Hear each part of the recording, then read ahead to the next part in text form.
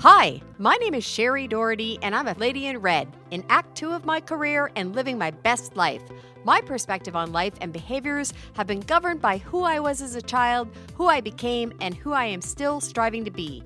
People my age are beautiful, bold, confident, and full of wisdom, and truly, the encore of the story of your life is still when the best songs are yet to be sung. My mission in this podcast is to shine the spotlight on people like me, have real conversations about reinvention stories, and inspire you to continue to follow your dreams regardless of your age. I'm doing it for Daisy. Who are you doing it for? Good day, and welcome to today's episode of the Encore podcast. Today, I am delighted to have with me my friend and colleague and peer that I often collaborate with, Mr. Carl Richards. He is the CEO of Podcast Solutions Made Simple. Welcome to the show, Carl. Sherry, it's a pleasure to be here. I'm excited to dive into our conversation today. I am as well. I really enjoy the conversations, to be honest, where I don't know the full story because I'm listening as intently as our listeners are, and I don't know your full story. I think I know lots about you, and I know you today, but I don't know young Carl, and I don't know the twists and turns that your life has taken, so I am very intrigued to hear your story. If you will, can you share with us who Carl is? So what was your childhood like? Where were you born and raised? Any highs or lows that you're willing to share? Just tell us a bit about your backstory. Sure, absolutely. And I guess I'm glad I haven't shared this with you already because then you could answer all the questions for me or confirm or deny what I'm sharing. So, yeah, sure. I hail from Hamilton, Ontario, which was home for 25 years of my life, and childhood was interesting. My mother remarried when I was 4, so I actually had 2 dads. I had my biological father and then my stepfather. The person I call my dad is actually my stepfather because my biological father, though I knew him, he would come around at Christmas and give, money and a card and things like that. My mother had full custody of us. And these are things I find out later, of course, as an adult. My mother had full custody, and once she met my stepfather, my biological father sort of backed off, realizing that she's met another man, they're in good hands, and now he's also now with another woman, and it was just an opportunity for the two of them to part ways, but still realize that, okay, I do have biological children. And, see them from time to time. So I never really had a relationship with my dad. If there's one thing I wish I did have, it was a relationship with my father. But I never knew him other than dad on a card, birthday and Christmas. That's all I really know of my dad. When I was a kid, I stuttered. Interesting. That was a very traumatic thing. It's a story that I tell I actually tell it on one of my podcast episodes, but it's a story I tell when I'm speaking, when I've done speaker training. It's something that I will share with people if they're anxious speakers or have stage fright. It's one of the things that I will share and explain how I walked through that. But it was so bad that I couldn't get 3 words out or 4 words out without stammering. So my parents would say, Carl, stop and start again. And they really were trying to help me, but they didn't know what they were doing. They weren't speech therapists. They were just going by what, the doctor had said to try and do. So it eventually led to me stopping speaking altogether, except for those moments where, and Sherry, I know you can remember those moments in school where the teacher would say, okay, Sherry, it's time for you to stand up now and read, a paragraph or whatever in front of the class. And for the average person, that's terrifying. For me, it was like a horror story because, you're reading something out loud, you're stuttering in front of all of your classmates and your friends. And kids, God love them, but they laugh at everything that sounds funny. They're some of the meanest people on the planet. For sure. Kids are mean. They're cute, and I love my nieces and nephews and stuff, but certainly when you're in that place. So it was very traumatic for me, and it wasn't until I was about 12 years old that my parents said, you know what? We're not the experts here. We're going to put him in speech therapy. So I went into speech therapy for 2 years, and that's where I learned that I didn't overcome stuttering, but I learned how to manage my speaking. And I learned that the only person in control of your speech or your speaking is you. And that was a very valuable tool that I learned. But leading up to that, though, it was very traumatic. I was a very anxious kid always, of course. I'm sure that's transferred into adulthood with, anxiety in some ways. But once I realized that, hey, I could be in control of my speaking, things started to change. I developed a love for theater and acting and radio. And I never did acting because for every actor that makes it, there's 10,000 saying, would you like fries with that? But I did really enjoy communication. I didn't realize how much I would enjoy communication. So that ended up becoming my life. But growing up was definitely very interesting because of the stuttering, but then also living in Hamilton, my dad worked in a factory around loud machinery all the time. Mm-hmm. So he had a very loud talking voice. He didn't realize he was talking that loud. So that could be very anxious too, or very intimidating for a kid who already stutters when you hear those loud, booming voices. So that was sort of the growing up thing. I had a great childhood. You know, we went on vacation every summer. We actually vacationed in Prince Edward County in Wellington. So I knew this area before I even moved to it. We would go to Fort Henry. At that time, it was called Old Fort Henry. I do remember that. We would go there usually every other year for vacation, or not to the fort for vacation. Be a vacation for the parents, right? If they put you in the barracks or whatever. But that would be part of the vacation. Every other year from that, we would go usually to Upper Canada Village. One year we went up to Ottawa. There were a lot of opportunities from that. We never traveled overseas, never did any larger vacations to Disney World or anything like that, but always had that, you know, cottaging experience on the water. And it's something that I still love today is to be on the water. So, yeah. That's great. Okay. So what about your building years? Did you go to university, start a career, fall in love, have kids, any of those kind of things, get divorced? All those things happen to people. And, you know, I know you had a twisty-turny career as well, which was very successful. So we'll get there. But what were the building years like? I did some of those things. Absolutely. Did I go to school? Yes. I actually went to college. I went to Mohawk College in Hamilton and studied radio. Once I realized that acting wasn't going to be in the cards for me, I said, hey, well, my second love, which became my first love, is broadcasting. And, you know, I listened to radio back in the 70s and 80s when there was a lot of theater of the mind, and, you know, DJs would have these characters that they would bring to the show always. It wasn't just information out to the audience. It was fun. It was inviting all the time. And it was exciting to listen to radio back then, where the product, it was very different. It was very different. That personality type of radio, which doesn't exist in the same way. But I graduated top of my class, and I spent the next 3 years after that looking for that first elusive radio gig. It was a time when, in the 90s, a lot of stations were moving from total analog, where you needed a live body in studio all the time, to partial automation. So it was the early inception of not so much computers, but, you know, you were starting to get into systems that would allow, for example, an overnight show to just run on its own. Right. Computers came in late 90s, in and around that time for most stations. And that really made it challenging to get that first job. But landing that first job in Kenora, Ontario. Oh, boy. Okay. Northwestern Ontario, not the end of the world, but it's close, especially for a boy that grew up in Hamilton. Mm-hmm. It was definitely a culture shock, because I moved from living in a city that's next to a city that's next to a city that's however many million people it was back then in that general area, to town. It's now a city, but at the time, the town was 10,000 people. Right. And its closest town, or larger town, would have been 2 hours away. And then that's heading east. And if you go to Thunder Bay, that's 6 hours away. And if you go west, it's 2.5 hours away to Winnipeg. So you're in the middle of, you know, you're in a community, but you're literally in the middle of nowhere on the Lake of the Woods. I learned a lot. I met a lot of great people while I was there. Yeah, it was a phenomenal journey, but I couldn't wait to get back to Southern Ontario. So career-wise, I did Kenora, Fort Frances, which was my first trip south, which is 2.5 hours south of Kenora. Still in Northwestern Ontario, but there was a promotion within the company that had another station in that market. Kenora, Fort Frances, then down to Welland. Okay. Which That's was closer to home. Well, a little closer, a lot closer to home, actually. But it was really exciting, because the station I worked at in Welland, they were a country station, and they had a 50,000 watt signal, which would boom right across that little pond called Lake Ontario. Right. So we had something like 30,000 listeners in downtown Toronto. We didn't access them very well, but we still had that listenership. And then from there, it was a stop over to Cornwall, all to excel or move up the ladder in my career, right? Good, building your career. And then landed in Kingston, and I spent almost 20 years doing radio in Kingston and loved That's loved where every I minute first of it. heard your voice, was on the radio. My dulcet tones, so to speak. But yeah, a very interesting career. And just the development years with that was, I didn't get married because I was working my career so much. Okay.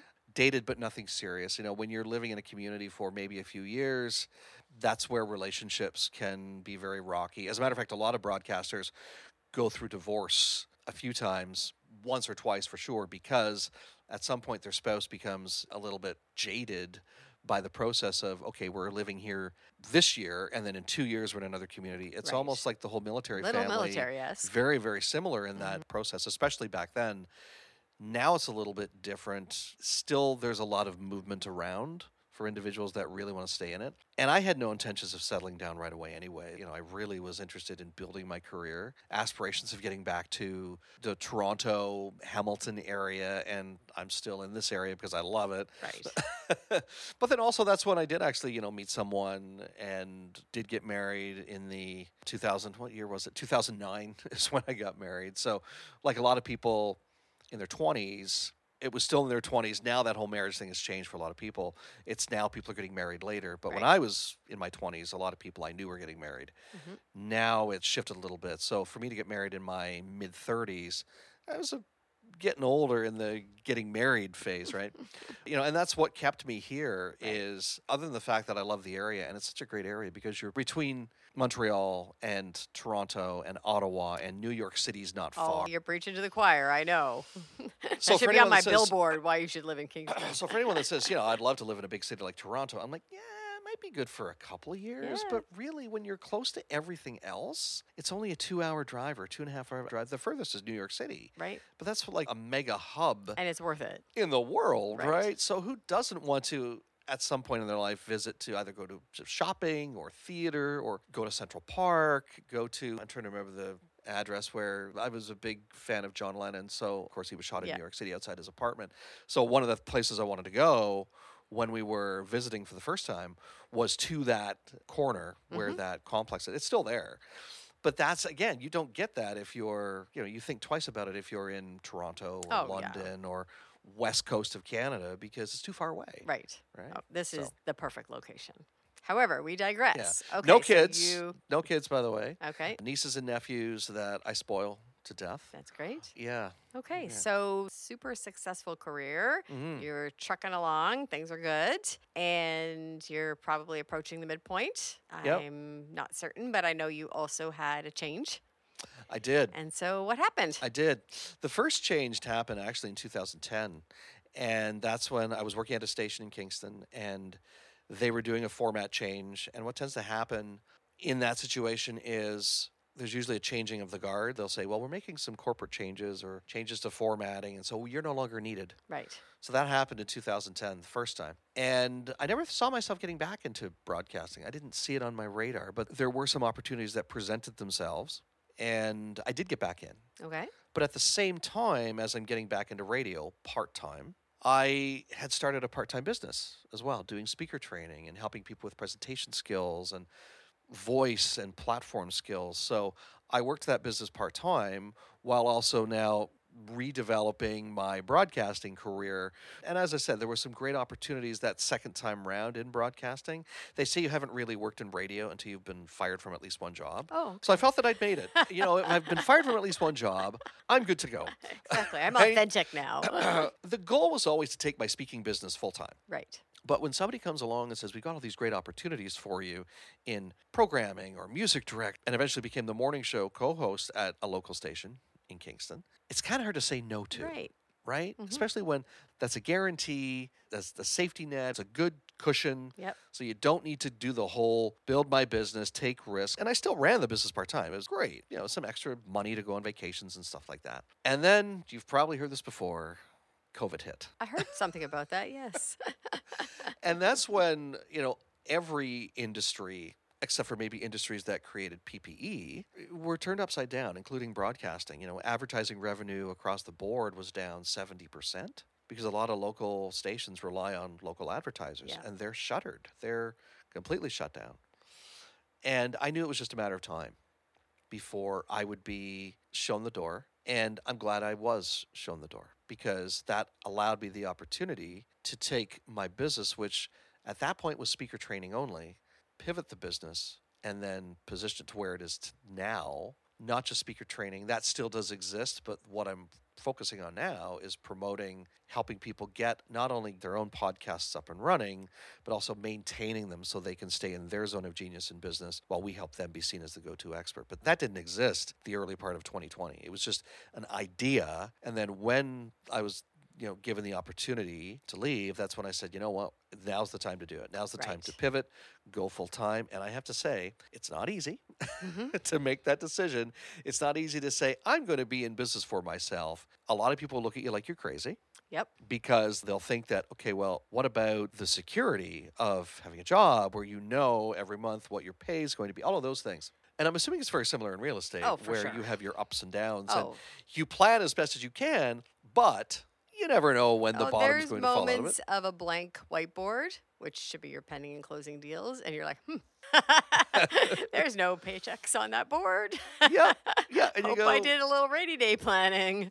Yeah, and that's sort of the way it is, I think, in a lot of businesses, especially when you're starting, is you can only plan so far ahead. Right. And once things are going, once the machine is rolling and everything's running smoothly, then that's where you can, plan for the rainy day, put stuff aside, focus on profit, and also focusing on getting more clients to the fold. And podcasting being so popular right now, there are some people who are checking us out and saying, yeah, I want to take a look at this and see if it's a fit for my brand or my business. And we position ourselves as being competitive. We're not low end, but we're also not high end either. Right. So we're not the type of agency, for example, that's going to be doing the Oprah Winfrey podcasts, but we're also not the type for entry-level business owners wanting to have a podcast. So we're somewhere in the middle. Okay. And that is really good because now we can pick and choose the clients who we want to work with. But as I said, if we had this discussion 3 years ago, I would say, I don't know what I'm doing. I'm just doing.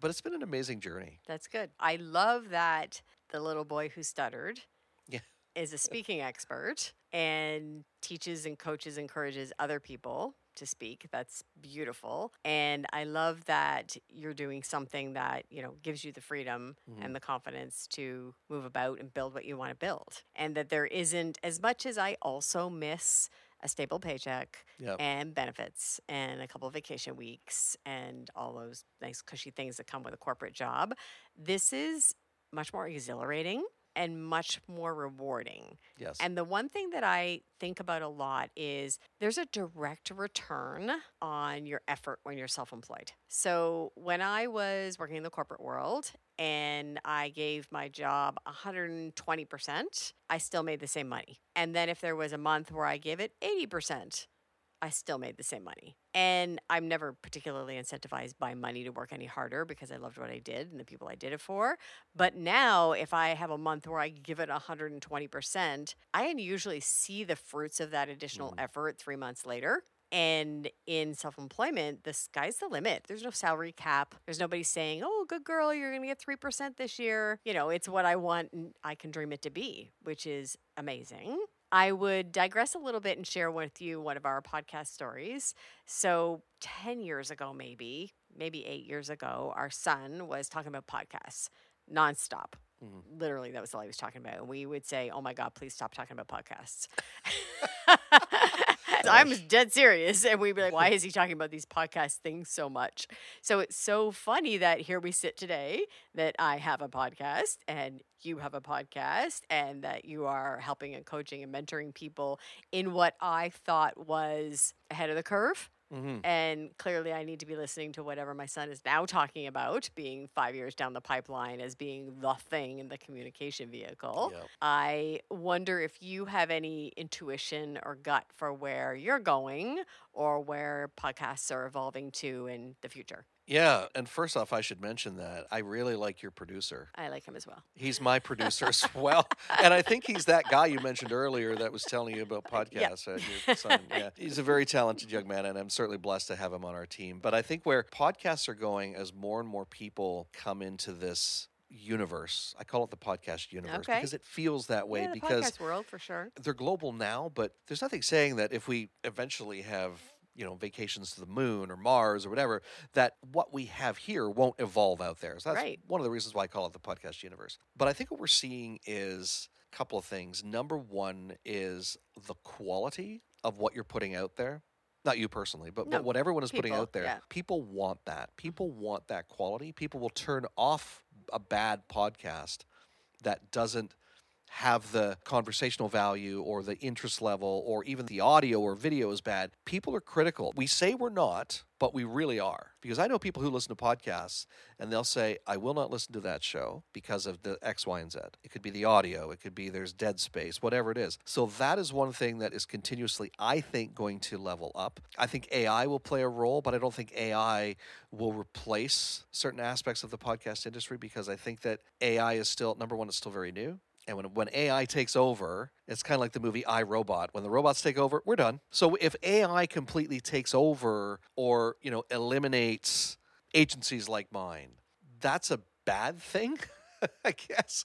But I think what I'm trying to say is AI, I don't think is intelligent enough to be able to feel what a human feels. And the way I approach podcasting, be it audio or video, is there's a certain feel to it. There's a certain vibe to it. And when I work with, for example, my producer, who obviously I've admitted is your son, when I work with him, we talk about, do we need to leave those 3 ums and ahs in or can they be taken out? And I know that sounds very like we're separating fly poop from pepper kind of thing, but that's the feel that you don't get from AI. AI just eliminates. Robotic. Cleans it up. Yep. But it doesn't have that same feel. It's just like, automation has allowed the auto industry to expand rapidly over the last, whatever it is, 100 years. But you know what? There are still some companies that will manufacture their vehicles or aspects of their vehicles manually. They still build them manually, right? We're talking high-end cars, not the ones that you just go and purchase off the street kind of thing. So that's one of the areas or a couple of the areas where I think that podcasting is going. I also think that we're going to see more people in the podcasting space because this is where that know, like, and trust factor exists. Right. It's sort of like if you go back 30 years, if you were on the speaking circuit, you needed a book. And to some degree, people still write books, publish books, and they still use that as a, hey, I'm an expert and here's the book I've written. Right.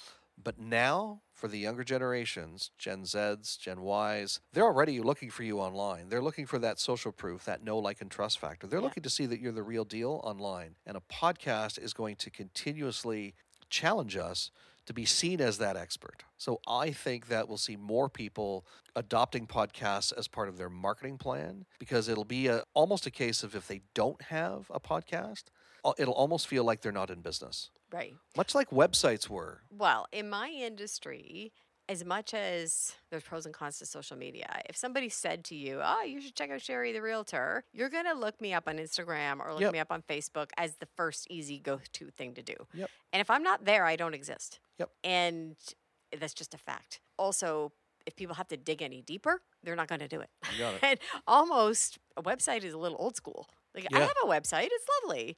Do I have a ton of traffic on it? No, but it's lovely and it's there for the people who choose that medium. But definitely my socials get much more engagement. And this podcast isn't about my business in that way per se, but it is a little bit of know, like, and trust because now people know me apart from Sherry the Realtor. Yep. And know my name and know that there's more to me and my backstory and things like that. And I like when you were talking about the know, like, and trust because you have to be authentic.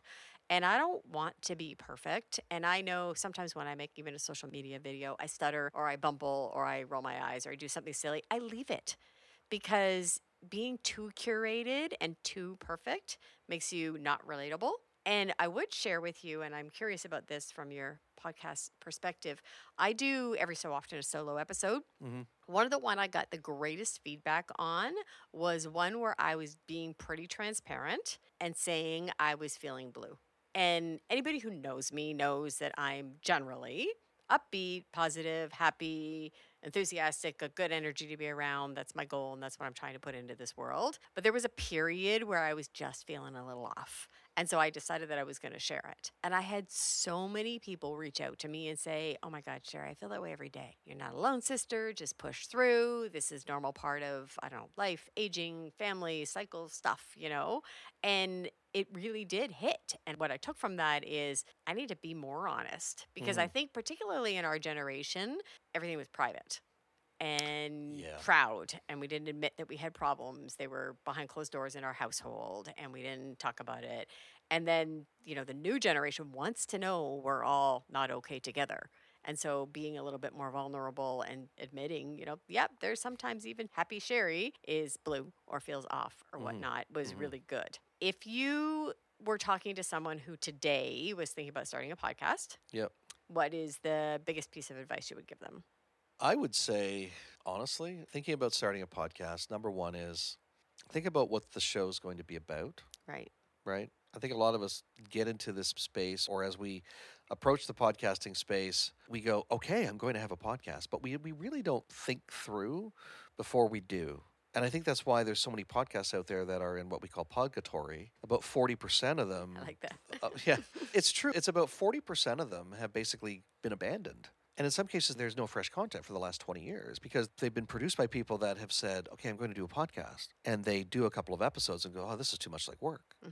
And there's no plan. I'm just, verbal diarrhea into a microphone and hoping it sticks. And that's not where podcasting is going. Again, as you move towards the know, like, and trust factor, especially because so many business owners are leveraging this as marketing, as having prospects come to their business, even getting clients to join workshops or programs or tap into services. So you really need to go in having an idea of, number one, what's the podcast going to be about? What's the goal of the show? And then what are the results that you want to get from it? While understanding as well that podcasting is not a short game. Right. It's a long game. Right? It's almost like the analogy of, okay, I want to lose 30 pounds because COVID was very generous to my midsection. So if I just eat one salad, right, or maybe 2 salads, that will be enough, right? Right. Of course not. You need to be consistent with your content. You need to, always be challenging yourself as well to push the boundary. Have a list of, I call it my chicken list of people I want to have on my show. Oh, I have one. Right? I have a big one. Right? And it's, in some cases, it's people who that you're just afraid to ask on. In other cases, it's people who are, like the Grant Cardones of the world, who are so far off your reach right now. Right. But what if you could get a guy like that? Yeah. Or Tony Robbins or a Jack Canfield or somebody of that profile on your show? How would that feel and what would that do to your show? Oh, right? It gives me Gives shivers. you goosebumps. I can't wait. But you need to go in with a vision, yeah, as opposed to, we're doing a podcast, we're just out there doing it. The just doing a podcast out there doing it days was probably 2010 to around the start of COVID, 2018, 2019. Okay. Now understand that it's a business. Podcasting is a business. Podcast advertising is a business. It's crossing the, $2 billion mark. Right. So if you want people to look at this and look at you as being the expert, the know, like, and trust factor piece of this, you got to take it seriously. Have fun with it, but Right. you have to really look at it as, this can be life-changing if I set it up right. Right. If I set it up so clients will want to, or prospects will want to connect with me, and they could become clients, and a client to me could be worth several $1,000s. Right. So we need to start looking at it as not just this is an extension of broadcasting, because I think that's the other challenge is a lot of people think of podcasting as it's kind of like radio, but not. Right. Right? Because that's what we have as the example. So when we listen to radio, for example, what tends to happen, especially in the talk radio formats, is you have a broadcaster, a DJ, so to speak, who brings in experts and they speak and they ask the expert questions. The flip side of this with podcasting, you're the expert. You want people to come into your Right. business. You want to build your community. You want to build out your network of partners or joint venture people. You want to build that out as opposed to you just interviewing a bunch of experts. Right. Interesting. Yes. So there are so many different elements to this. I could talk about this for the next 6 hours. You do, and we will. And we will do this again, I'm sure. But, really have a plan. Don't just throw caution to the wind. Really have what's my show going to be about? Why am I doing this? What's the goal? And what are the results that I'd like to see? Right. Is there someone I could speak to about a strategy session like this? I think I know someone. I think it's me. Right. This is the shameless promotion pitch part. Yeah, absolutely. I mean, we like working with coaches, consultants, other subject matter experts, real estate agents, investors, doctors, lawyers, those kinds of people.